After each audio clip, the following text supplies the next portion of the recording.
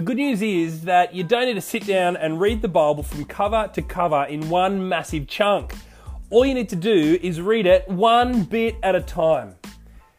G'day everyone, my name is Mark Schroeder and welcome to Schroeder's Bible Bits.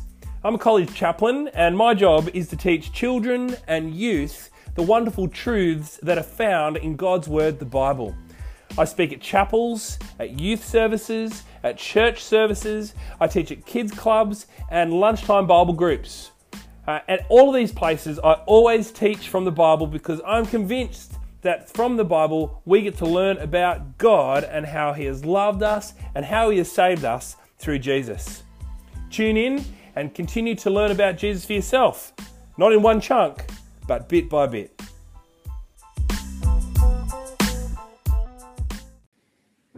G'day everyone, welcome to another podcast. Here's another chapel talk, but this is the beginning of a series that I'm doing in semester 2 at my school, and it's all on the Gospel of Luke. If you're up to date with these podcasts here on this podcast, then you'll know that we have just finished a series on 1 Samuel, which was titled The Search for a King. Well, this series on Luke is titled The King Has Arrived. And so we're going to continue thinking about who is the forever king, who is the forever king that God's people have been waiting for, but who is our forever king. And of course, we know that he is Jesus. This talk, and probably the rest of them as well, are given during a season in 2020 called COVID.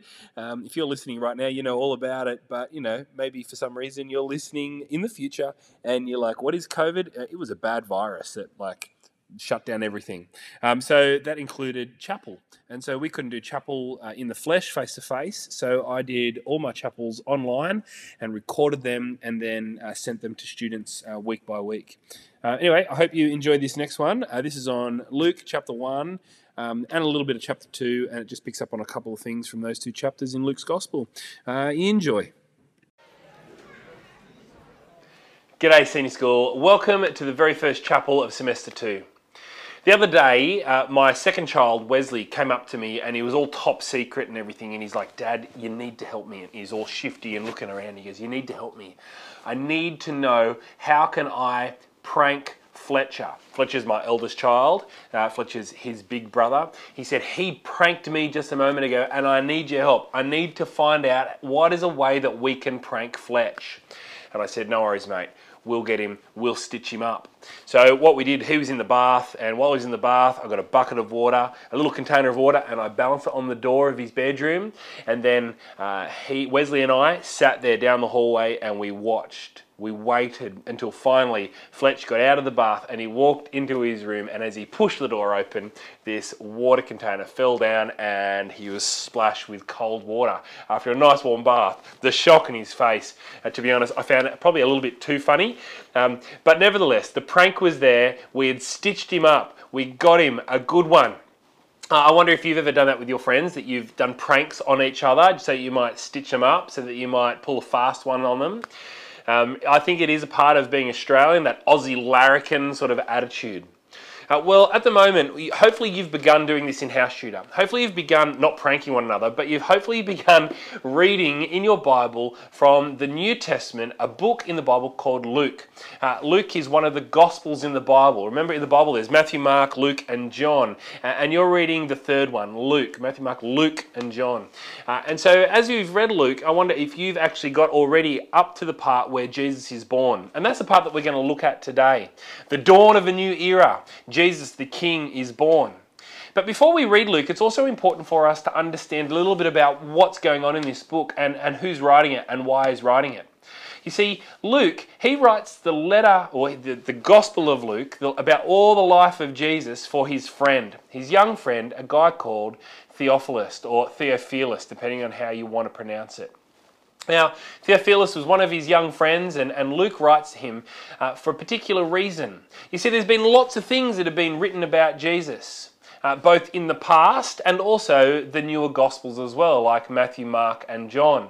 And Luke, he wrote his book, his Gospel, to his friend so that his friend would be certain about the things that had been taught about Jesus, both the prophecies about Jesus and also the other words that were out there about Jesus. And that's what Luke writes at the very beginning. He says this in Luke chapter 1, verses 1 to 3. He says, "Many have undertaken to draw up an account of the things that have been fulfilled among us, just as they were handed down to us by those who were first eyewitnesses and servants of the word. With this in mind, since I myself have carefully investigated everything from the beginning, I too decided to write an orderly account for you, most excellent Theophilus, so that you may know the certainty of the things that you have been taught." See, Luke knew that Theophilus had been taught many things about Jesus. But Luke was concerned that Theophilus needed to be certain that the things that had been taught about Jesus were true. And so Luke writes. He writes not to stitch up his friend, not to pull a fast one or to prank him, but Luke writes so that Theophilus would be certain, that he would be sure, that he would be confident that the things that he knows about Jesus are dead set the truth, that there's no lie in them, that they are as they have been said. A lot of the other Gospels, they're written as eyewitness accounts. So there were some guys that walked around and saw Jesus literally do things. But Luke, he writes from other eyewitnesses. He writes not as an eyewitness himself, but he goes and investigates the things about Jesus and does some research. Now, what's interesting about Luke is that Luke was actually a doctor. And so what do we know about doctors? Well, they're usually pretty smart. And as well as being pretty smart, they know as well when somebody is dead or when somebody is alive. So I reckon that's important for us to remember, because as we read this gospel, we know that he's not writing to pull a fast one on his friend Theophilus. He's not writing to fool him or to trick him. He's writing to reveal to him the truth.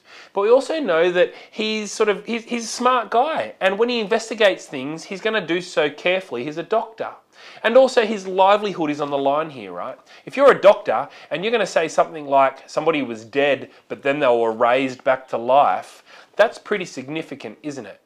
And so I think that as we read this book, as we begin to read Luke, both as you read it in your house tutor and also as we talk about it together here on Chapel, that you will be confident to know that the things that we hear about Jesus can be counted as true. They can be believed as true.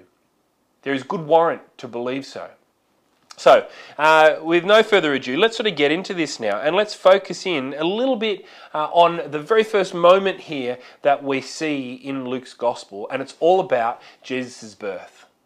So what's interesting here, as we come to Luke's Gospel, I want you to remember as well what we've been looking at over this last year, as what we've looked at in Term 1 and Term 2 in Semester 1.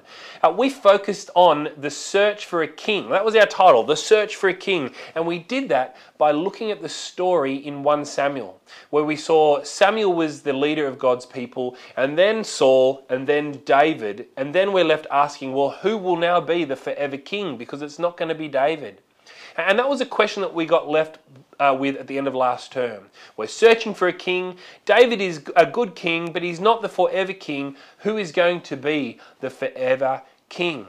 Well, we're going to see right now that this forever king, the king for all people, not just the Israelites, this forever king is Jesus. So now let's read. Let's read in Luke chapter 1, verse 31 to 33.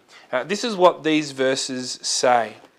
This is an angel, the angel Gabriel, talking to Mary. "You will conceive and give birth to a son, and you will call him Jesus. He will be great and will be called the Son of the Most High. The Lord God will give him the throne of his father David, and he will reign over Jacob's descendants forever. His kingdom will never end." From the silence, and actually from the silence of about 500 years, God now speaks. And God speaks in a time of great difficulty for God's people. You see, God's people, they've been without a king for a very long time. For somewhere around 500 or so years, they have not had a king over them.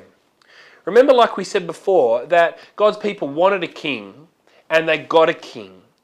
It finished in our story last term by looking at King David. But after King David, there was a whole run of all kinds of kings. Many, many kings particularly on the line, or the leaders of Judah, God's people, Judah. And some of those kings were good, but the problem is most of them were bad. And those kings led people not to God, but sadly they led people away from God. And so as a result, God's people enter a time of exile, a time when they're not able to live out as God's people freely with their own king over them. In fact, what happens is a nation, a foreign nation, rises up over Babylon, over Israel, God's people, and that nation is called Babylon.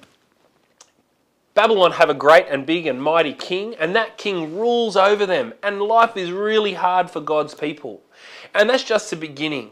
For as time goes on, God's people continue to be ruled over by foreign kings, by foreign nations. And as this story begins, we discover that that's exactly the way it is for God's people. Because in verse 5 of chapter 1, we see that there is a foreign king who is in charge, King Herod. King Herod is in charge of God's people, of all people living in that time, in and around Jerusalem. Not one of God's kings, but a foreign king. Although that was a terrible time for God's people, and although they're living in this period of time where they didn't have a king of their own, they did look forward to a king that was promised. In 2 Samuel chapter 7, they are promised that one day there will be a new king that will rise up and his kingdom will endure forever. That this king would come up and he will be not just a temporary king, but he will be an eternal king. Well, what's exciting about that little passage that we read today from Luke chapter 1 is that we see that this king that was promised all those years ago has now been announced by this angel called Gabriel. This angel, this messenger from God. It's as good as God speaking to Mary, right? The angel comes and announces to Mary that she is going to give birth to somebody special. She is going to give birth to the forever king. And I wonder if you noticed the things that the angel said about this forever king. The angel said that she will conceive and give birth to a son, and she is to call him Jesus. She said that he's going to be great. She said that he will be called the Son of God, the Most High. She said as well that he will even be given David's throne. See, this is a king who is going to rule on David's throne, from David's line. He is going to be a king after God's own heart. He is going to be a king as well who is going to reign over God's people, and he's going to reign over God's people forever. This is good news. I hope you can see that the beginning of Luke is exciting. It's like this big noisy moment where there's been silence. There is now noise, and God is active, and he is active in bringing about his salvation plan for all people. This is the dawn of a new age. This is a time where God is going to stamp the fact that he is the king over his people. And he's going to provide a king for his people. And this king is coming, and what's exciting is that this king is going to save. Listen to what Luke chapter 2 verse 11 says. This is just after Jesus is born, and there's a big announcement that is made. I wonder, by the way, if when you were born there was an announcement that was made about your birth. Probably it was maybe a text message was sent around. Maybe even there was a newspaper article or a newspaper little snippet that was put in the paper. That's happened for me. Now when you're born, you put something up on Facebook or on your social media pipe saying that the baby has been born. Well, when Jesus is born, in Luke chapter 2 verse 11, it says, "Today in the town of David, a Saviour has been born. He is the Messiah." That means the promised king, and he is the Lord. This is exciting. Luke shows us from his investigations that Mary was told that she was going to give birth to the king, the forever king, the long-awaited king and saviour.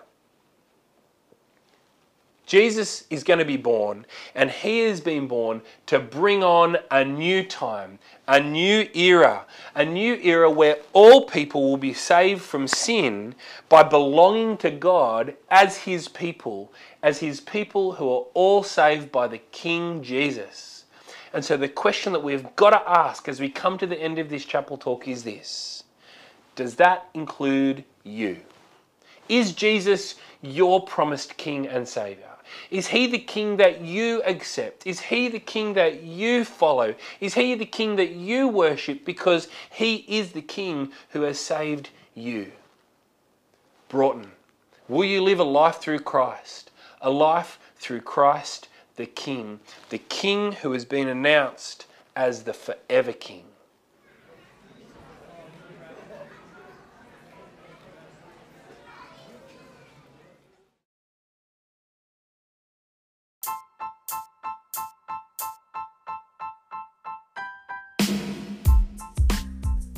Thanks for listening, everyone. You can get in contact with me via Twitter at MRKSchroeder, or on the Anchor app, you can actually leave a voice message. I'd love you to do that, and I might include it in the next podcast. Catch you later.